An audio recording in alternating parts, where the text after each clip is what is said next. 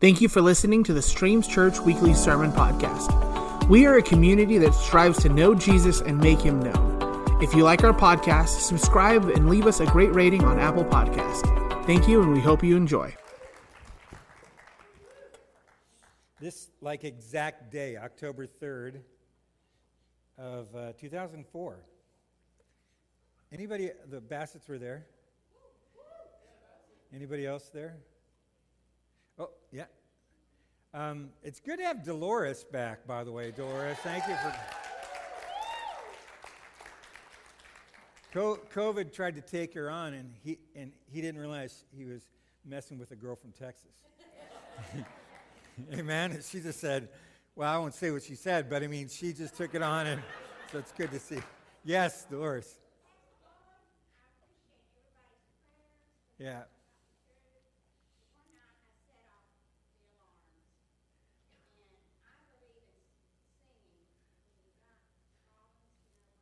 Mm. Oh, wow.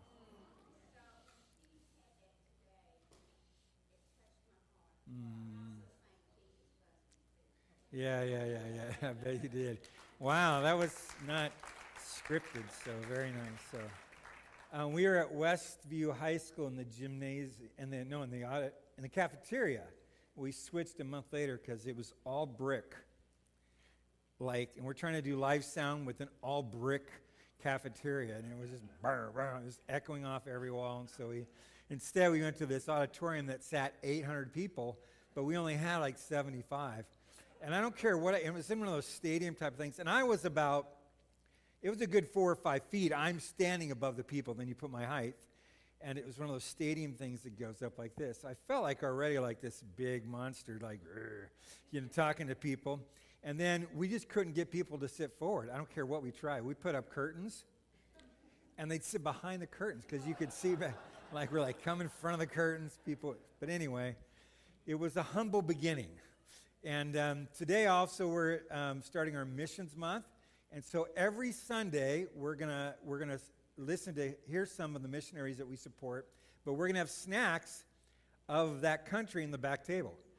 So today we got some little Japanese snacks there, and I know what you're thinking, is that really what they eat for snacks? And these are, but many of you know my son-in-law is Japanese, and we were there last April to see our next grandson born, and I have a 5-year-old granddaughter, and we had a special visa, but for the 7 days they let us out of the house, we went to the beach, and we're coming back from the beach, and there's this vendor who set up his little table, and he's selling fish, like fresh fish, stuff like that. And so my granddaughter sees this one item, and she starts like your kids do when you go to 7-Eleven or something like that, or a circle, you're like, can I have some gummy worms, or can I have some goldfish? You know how they want their snacks, and the 5-year-olds. And so she's begging for this thing. And it was like gummy worms and goldfish, but they were real. Like this embryo of some type of fish, and they're all these little embryos, and they put them in and pack them in, and they put them in this little thing, and she's like, can I? I'm like, oh, what is wrong with this kid? This is not the American jumping out of this child right now. So, and then we get home, and they snack on seaweed packets. So we went with the real, the good stuff. So there's some salty, there's some sweet, grab some snacks on the way out.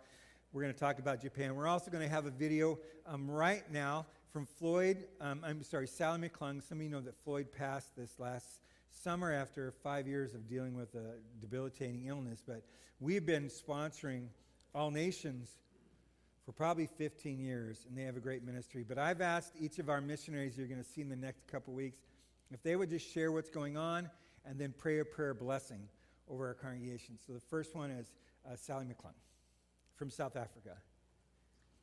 Good morning. Greetings from Cape Town, South Africa. My name is Sally McClung, and it's lovely to be with you this morning at Streams Church. I think most of you would be more familiar with my husband Floyd's face than mine, because he was the one that was usually speaking at your church. I was there, but usually in the background. I don't know if you're aware that Floyd had been sick for a number of years and he passed away this last May. We are so grateful that we've had the link with your church, and we appreciated your prayers and love and encouragement during the time he was sick. Floyd and I started a ministry called All Nations in 1993. We now have workers in over 40 countries. We have several hundred workers. And one of the things Floyd had on his heart was to reach what he said were the neglected of the world, the least, the last, and the lost. And that's what our workers are doing around the world in All Nations. I thank you so much for your partnership with us over the years. Your love, your prayers, your financial giving has been such a blessing to us.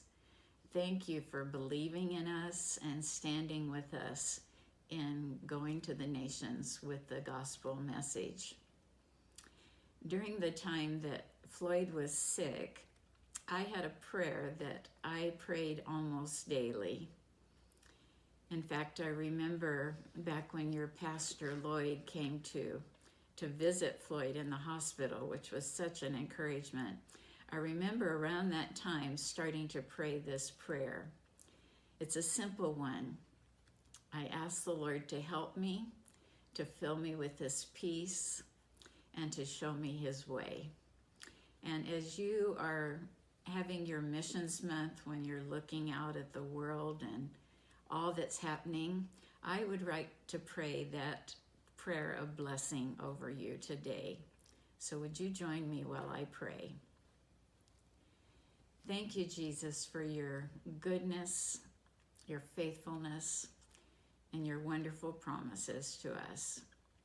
No matter what is happening around us, you are always with us. And I want to pray a blessing for the congregation at Streams Church today. I pray, Lord, that you would help them in whatever they are facing. I pray that you would fill them with your precious peace. And I pray that you would show them the way forward in all of the things that they're facing in their lives. We live in kind of a crazy world these days, but you are faithful, so very, very faithful to us.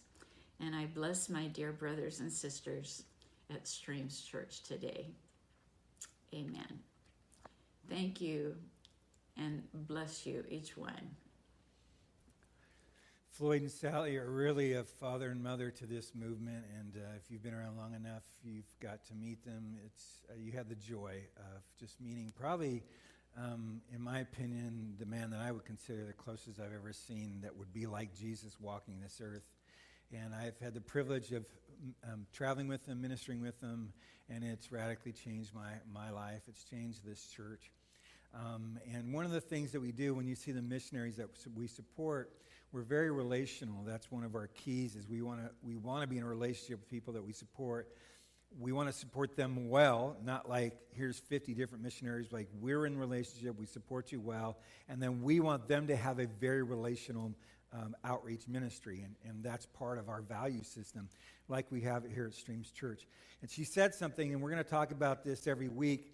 God loves this type of a certain segment of people, but she said that their mission was to reach the least, the last, and the lost. And today I want to talk to you about the fact that God loves the lost. And in our Western sort of prosperity-motivated preaching, we forgot the theology of the lost. And we used to say this: I was lost and now I'm found. I was blind and now I see. I was walking in the darkness and now I'm walking in the light. I think that song, the hymn we sang, so fit. And now we say Jesus can make your life better. He can make your health better. He can make your wealth better. He has a divine destiny for you. But the Bible says this: without Christ, you are lost. You're just lost. It doesn't matter how good or bad or wealthy or poor, how in shape you are, out of shape you are, pretty, not so pretty, intelligent, not so good at math. Without Christ, you're lost. And we need to get that in our heads. It doesn't matter. The Bible says it this way in Romans chapter 3, verse 10. It said, as it is written, there's no one righteous, not even one. There's no one who understands. There's no one who seeks God. All have turned away. They have become together worthless. There's no one that does good, not even one. And then in verse 23, it says, then for all have sinned, and they fall short of the glory of God. And let me explain this a little bit. In theology, it's called the total depravity is what the word they use. And it asserts that people, as a result of the fall, that we're not inclined naturally within our sinful nature, we're not inclined or even able to love God wholly with our heart, mind, and strength, but rather we're inclined in our nature to serve our own will, our own desires, and reject the obedience to His word. And that seems tough. That seems a bit dark at times. It seems unfair. But I would say this, if you remove God's grace from this earth, from our country, you removed His hand of mercy, His hand of resistance when we don't get what we deserve. If you took that all the way, everything that the influence of Holy Spirit and God and His people and the Word of God, you took that away, it would be total depravity. I mean, there would be no harness, nothing that would hold us back. And the problem is no one, we've been talking about this in the covenant, no one can keep the law, because it says if you break one part of the law, you've broken the entire law. And in that sense, God cannot associate Himself in any way because He's holy with sin. So the problem is there. And the problem, it's a bit dark except for one reason. Romans 3:23 says, for all have sinned and fall short of the glory of God. And I would say, but wait, there's more. Anybody know verse 24? Somebody goes, verse 24. All have sinned and fall short of the glory of God, and all are justified freely by His grace through the redemption that came by Christ Jesus. See, it's only bad if you don't make a solution, an easy solution that everyone can get into. So God sees that we are lost. He has a zero tolerance of sin because He's holy, but He made a 100% solution for broken people that Christ can fix. And so the concept of being lost is a huge deal, but not if there's not a solution given. So it's such a big deal in Scriptures that Luke, he devotes an entire chapter to this concept of lost, even though he didn't know what a chapter was back then. He was just writing everything together. Later, somebody put like all this into one chapter. But it's interesting because Jesus is such a big concept to Jesus that He's talking to people and He uses 3 illustrations. Like, I want to make sure you really understand what I'm talking about. And so it's found in Luke chapter 15. We're going to go through the Scriptures. I forgot my glasses, so I don't have my big word Bible because it's too heavy to carry on stage. So I'm going to read the screen. Everybody okay with that? All right. It's my birthday. It's our birthday. Yeah. Tax collectors and other notorious sinners often came to listen to Jesus teach. I don't think anybody would have called me a notorious sinner before Christ. I don't think, like, would you say, was PL a notorious, sinner? Like, not so much. Anybody out there say, yeah, I would have been categorized a notorious sinner? Right? Yeah, of course, some of you, and some of you didn't raise your hand, and I know that's not true. And so, but this is the point. This is the point of the message, right? One sin is enough to make you lost. And so Luke's making this point. And I love this concept because Luke wasn't there. So Luke is sitting there listening to people, maybe around a little fire ring, and they're going, remember that time that the Pharisees came to Jesus? And like, he was with all these notorious sinners. He was with them, and he told story after, and they're just piping in on that moment. And Luke is just meticulous because he was a doctor, writing it all down. And so it says there were notorious sinners, and they often came, these notorious sinners, to listen to Jesus teach. It had to be so fresh and so new. I mean, from what they knew. This made the Pharisees and the teachers of the religious law complain that he was associating with such sinful people and even eating with them. So Jesus told them this story. If a man has 100 sheep and one of them gets lost, what will he do? Won't he leave the 99 others in the wilderness and go to search for the one that is lost until he finds it? And when he has found it, he will joyfully carry it home on his shoulders. And when he arrives, he will call together his friends and his neighbors, saying, "Rejoice with me, because I have found my lost sheep." In the same way, there is more joy in heaven over one lost sinner who repents and returns to God than over 99 others who are righteous and haven't strayed away. What an interesting story that Jesus is telling here. The Pharisees weren't notorious sinners in their mind, of course, right? They were religious and pious and lost as well. And that's the point, that it doesn't take anything but one and it's lost. And it's not that the Pharisees didn't sin, but according to their assessment, they weren't notorious sinners. Like their sin, for some reason, is worse than others. And there's this wrong concept that we have that for some reason, some people are lost more than others, according to their sins. Like some people, they're doing okay, but some people are really lost. And Jesus is trying to break that in our hearts and our minds and say, these people are lost and God's calling them back. When we go to Japan, we went to Japan for the first time in 2005.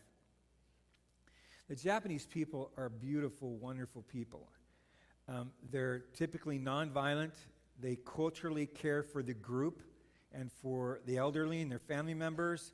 They sacrifice. It's part of their thing for the good of others.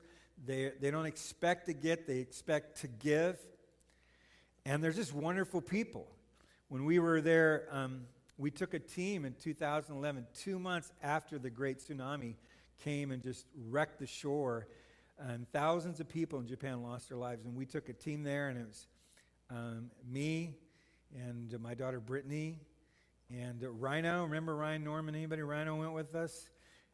Jake Hopper went with us.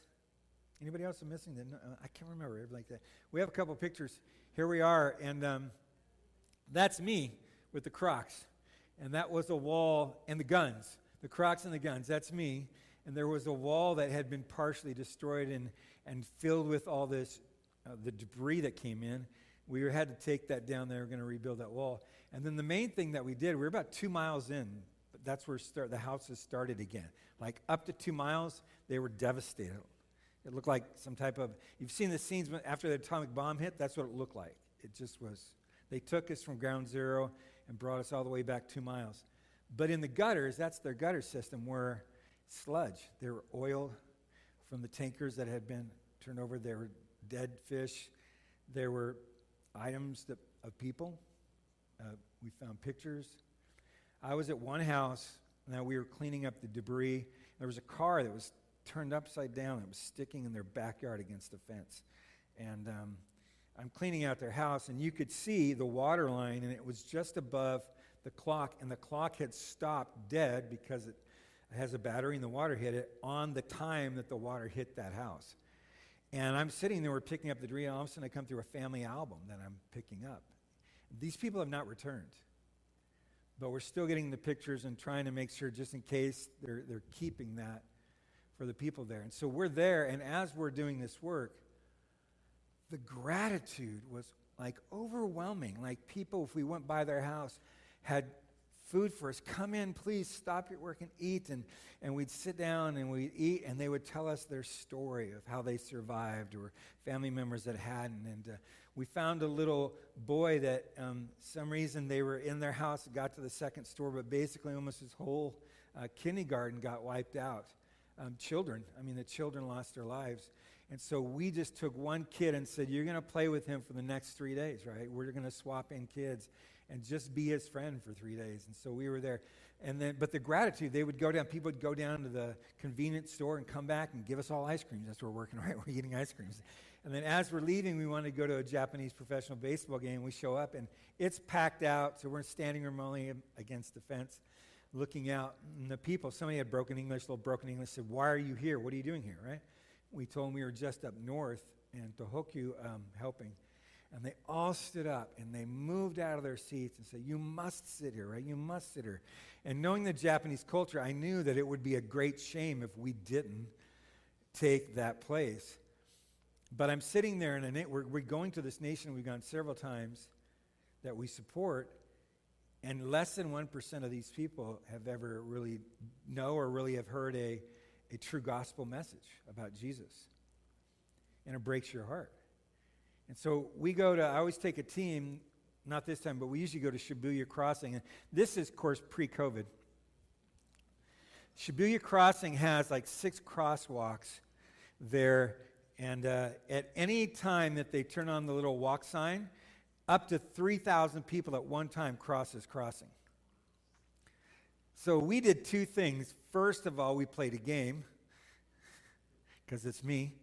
And you had to go from one side to the other side without touching a person. And the first one there got a prize, right? So you had to we move through. And so that was fun. But see where the glasses are? That there's a Starbucks there in the second story over there. And I would take the kids up there and I said, now watch this. And we would watch several times as they would go. I go, now think about this, less than 1%, right? And the Bible says they just don't know they're lost. They need to hear the gospel message that Jesus loves them. And they're wonderful people, but they don't know. They haven't heard. In the story, Jesus says that the really good shepherd makes a really bad business decision. He leaves 99 of his sheep to go find the one that's wandered off and lost. And the question may be, well, what happens if while he's gathering that one and brings it back, another one wanders off? Anybody know the answer? He gets that one, doesn't he? And he does it over and over and over and over again. It doesn't matter. He always will leave the 99 to find the one. And I'm so glad that day that he found me. He came after me. And it says, when he retrieves the one, all of heaven rejoices.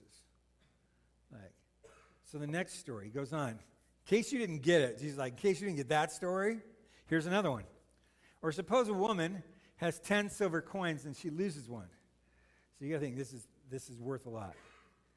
Won't she light a lamp and sweep the entire house and search carefully until she finds it? And when she finds it, she will call her friends and neighbors and say, rejoice with me because I found my lost coin. In the same way, there's joy in the presence of God, even when a sinner repents. And she said, if you lost a quarter in the cushion, no biggie. But if you lost a $100 bill, you'd be calling in all your family members, search everywhere. I had a $100 bill in my pocket. I can't find it. Is it in the wash? Where is it? And you'd search the whole house. And then when you find the $100 bill, everybody gets excited, right? And I think you should go out and get ice cream at that time or something like that with the $100 bill, right? You should rejoice in the fact, and you'll tell this story to somebody else. You go, hey, I lost this $100 bill and then I found it. And so Jesus is saying is that when we lost the one coin, that he goes and finds it because it's lost. And when it's found, all of heaven rejoices with them. And then we have one last story. You'll know this one really, really well. So Jesus saying, in case you didn't get that, let me tell you another one. To further illustrate the point,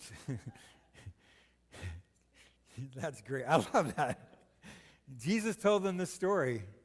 A man had 2 sons. And the younger son told his father, I want my share of my estate before you die. It's my money, and I want it now. It's just as before. What was his name? J.G. Wentworth or something like that? Yeah, it's my money, and I want it now. If you have a structured settlement. No, call J.G. Wentworth. 877 cash now. 877 cash now. You're going to pay 7 to 29% for getting your money early, but he wants his money before he dies. So his father agreed to divide his wealth between his sons. And a few days later, this younger son packed all his belongings and moved to a distant land. And there he wasted all his money in wild living. He was a notorious sinner, I think, at that point. Going on, verse 14 said, about this time his money ran out. A great famine had swept over the land. He began to starve. He persuaded a local farmer to hire him, and the man sent him into his fields to feed the pigs. And the young man became so hungry that even the pods he was feeding the pigs looked good to him. I used to have pigs. I used to show pigs in 4-H. And I never tried it, the pig food. But I wasn't hungry. But no one gave him anything. And when he finally came to his senses, he said to himself, at home, even the hired servants have food enough to spare, and here I'm dying of hunger. I will go home to my father and say, Father, I've sinned against both heaven and you, and I'm no longer worthy of being called your son. Please take me as a hired servant. I believe with all my heart that we've had a unique response right now. There's been sort of this unique thing that's happened to our land, our world. There was a great famine there, and things changed. There's been a great disturbance in our world here, and we've seen those who maybe have walked away. And I was reading the scripture, something just spoke to my heart that there will be a day that those who have walked away from faith will come to their senses, right? They will come to their senses, and when they do, they will come running back into the arms of the Father, and this is what the Father's response will be. So he returned home to his father, and while he was still a long way out, his father saw him coming. Don't you think the father was looking sort of every day in anticipation, like just waiting? Filled with love and compassion, he ran to his son, embraced him, and kissed him. His son said to him, Father, I have sinned against both heaven and you, and I'm no longer worthy of being called your son. But his father said to the servants, quick, bring the finest robe in the house and put it on him. Get a ring for his finger and sandals for his feet, and kill the calf we've been fattening. We must celebrate with a feast, for this son of mine was dead and has now returned to life. He was lost, but now he's found. I like this version, so let the party begin. In the heart of the Father, when the lost come home and he sees them, the lost become found, there's a party. When he finds the lost sheep, there's a party. When he finds the lost coin, there's a party. When he finds the lost son, there's a mega party. But not everyone was happy. So verse 25. Meanwhile, the older son was in the fields working. When he returned home, he heard music and dancing in the house, and he asked one of his servants, what's going on? Your brother is back, he was told, and your father has killed the fattened calf. We are celebrating because of his safe return. And the older brother was angry, and he wouldn't go in. And his father came out and begged him, but he replied, all these years I've slaved for you, and never once refused to do a single thing you told me to do. And in all that time, you never gave me even one young goat for a feast with my friends. Yet when the son of yours comes back after squandering your money on prostitutes, you celebrate by killing the fatted calf. I mean, it's a bit understandable if you've been the faithful son, you've been there the whole time. And maybe it makes sense as a brother. Like if you're a brother, it's like, do I have to give up your room to get your room back? I mean, like there's all kinds of thoughts. But that's not the response of a father. Brothers are like, I didn't get to party. And fathers are like, we're throwing a big party. And not everyone understands the concept of the difference between when a soul is lost and a soul is found and the rejoicing that goes on. We had this was years ago when we first started supporting Japan. We had an older gentleman at our church, and we have a great relationship, and he's a great guy. But he eventually left the church, and one of the reasons he gave me was because we were involved in a mission in Japan. And he was a young child when Japan bombed Pearl Harbor. So he got to see the ramifications of that. And so he goes, I can't believe we're going over there and spending this money and doing missions after all they did when they bombed Pearl Harbor. And being a little snarky like I am, I said, I'm pretty sure we got even when we bombed Hiroshima and Nagasaki. Like, I'm pretty sure we can let that one go. and release that. And he goes, yeah. But he had this bent. He wasn't happy, right? He wasn't happy that we were there presenting the gospel to people who are lost. I was reading a book by David Platt. I love David Platt. He's a great author. And one of his books, he talks about this Japanese missionary was at a church. They were in the United States. He was raising support for his missions. So he was on his 1-year furlough to go raise support in churches. And he gave his speech, told his stories, and the pastor got up and said, listen, if you don't support him financially, I'm going to ask the Lord to send your daughter or your son to Japan as a missionary. And I read that, and I'm like, that's a real insult to me right now. Like, for some reason, I got the short end of the stick because my daughter at 18 decided to go to Japan and be a missionary. Like, how dare you devalue the calling that these people have in their lives? Because they have a passion to see these wonderful, beautiful people know about Jesus. And so the older brother doesn't really get it, right? And usually when people say to me, like, why are we going? Why are we doing all that? There's so much need in the United States. Again, I'm a little snarky. I say, if you'll let me see your monthly checking statement, I will find enough room to do both. And usually if I ask them, well, how much are you giving to local stuff? It's not much. And because people who give generously and abundantly they give. And the truth of the matter is there is a lot of need here, but there's a lot of need in Haiti too, where they don't have a government that can help support them for their health and their food like we have here. So both are good. I'm not saying one is bad, but the brother wasn't excited about the mission or the son coming back. And then verses 31 through 32, this is what he forgot. His father said to him, look, dear son, you've always stayed by me and everything I have is yours. We had to celebrate this happy day, for your brother was dead and has come back to life. He was lost, but now he is found. And what he said to him is, listen, you forgot, you still have your inheritance. Like, this I have right now, I split it in half, but this part that I have right now, it's still yours. It didn't go away.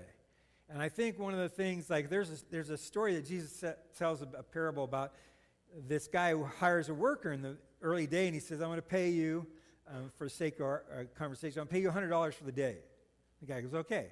Then like 1 hour before the end of the day, he goes and brings in another worker that gets the same amount of money. So the guy that's been working all day is like, what's up with that? Like, I've been working all day. And Jesus said in the story that he says, I promised you what you're going to get, and I promise, what is that to you? And I truly believe with all my heart, I believe in eternal rewards. And I believe the brother forgot that. He forgot that he had his reward still. And I don't know what that looks like in heaven, but Scripture makes a big deal about it. So as I serve faithfully, even when somebody comes to faith on their deathbed, there's joy in heaven and joy in my heart. And I get to spend eternity with them. We first met Daisuke in 2005. We went over there on a mission. It was our first mission to Japan. And soon after that, he and his wife, Cheryl, she's from San Francisco. She's Chinese. They're a wonderful couple that serve as Young Life missionaries in Chiba, Japan. They bring homestay students to our church every year in February, March. And some of you have hosted these students. It's a wonderful, powerful time, and it's changed our lives and our kids' lives. So they come for about a week and a half here, maybe, and they do the Grand Canyon and stuff like that. So we've been doing this exchange where they bring people, we go there and do a mission trip, then they'll bring some people. And of course, 2 years ago, they were in the States when COVID sort of broke out, and they barely got back to Japan. But last year we couldn't do it, of course. But they have a very relational ministry, and we've been partnering with them. And I pray in 2022 we get to do a homestay. If we get to do that, please consider that. It's a 10-day thing, and it's really powerful. So I asked Daisuke to share with us 2 to 3 minutes, and before I play it, he shared 5.5 minutes. I thought about cutting it. But 2 things. English is not his first language. It's actually his third. He speaks Spanish as well. So anytime you go, wow, he speaks 3 languages, so just so you know. And then I asked him to pray for us, and Daisuke prays, like he's a prayer warrior. So he's going to pray for us in his native tongue. So you won't understand it, but I hope you feel the presence of what he's going to do. So here's Daisuke from Chiba, Japan, one of our missionaries. Hello, Stream Church. Hi, Daisuke. My name is Daisuke Kigami. I'm doing Young Life Ministry in Chiba, Japan. Young Life Japan is the ministry reaching out to the university students. We build a relationship and trust with the students at where they are and deliver the gospel of Jesus through the relationship and trust that we established. We do ministry at the International Budo University in Katsura City.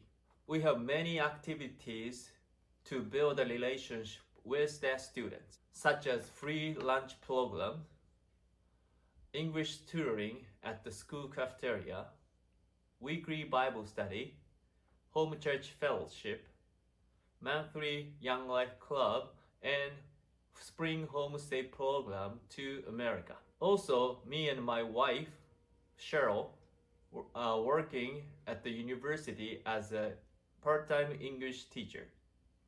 So we can meet many students through our classes.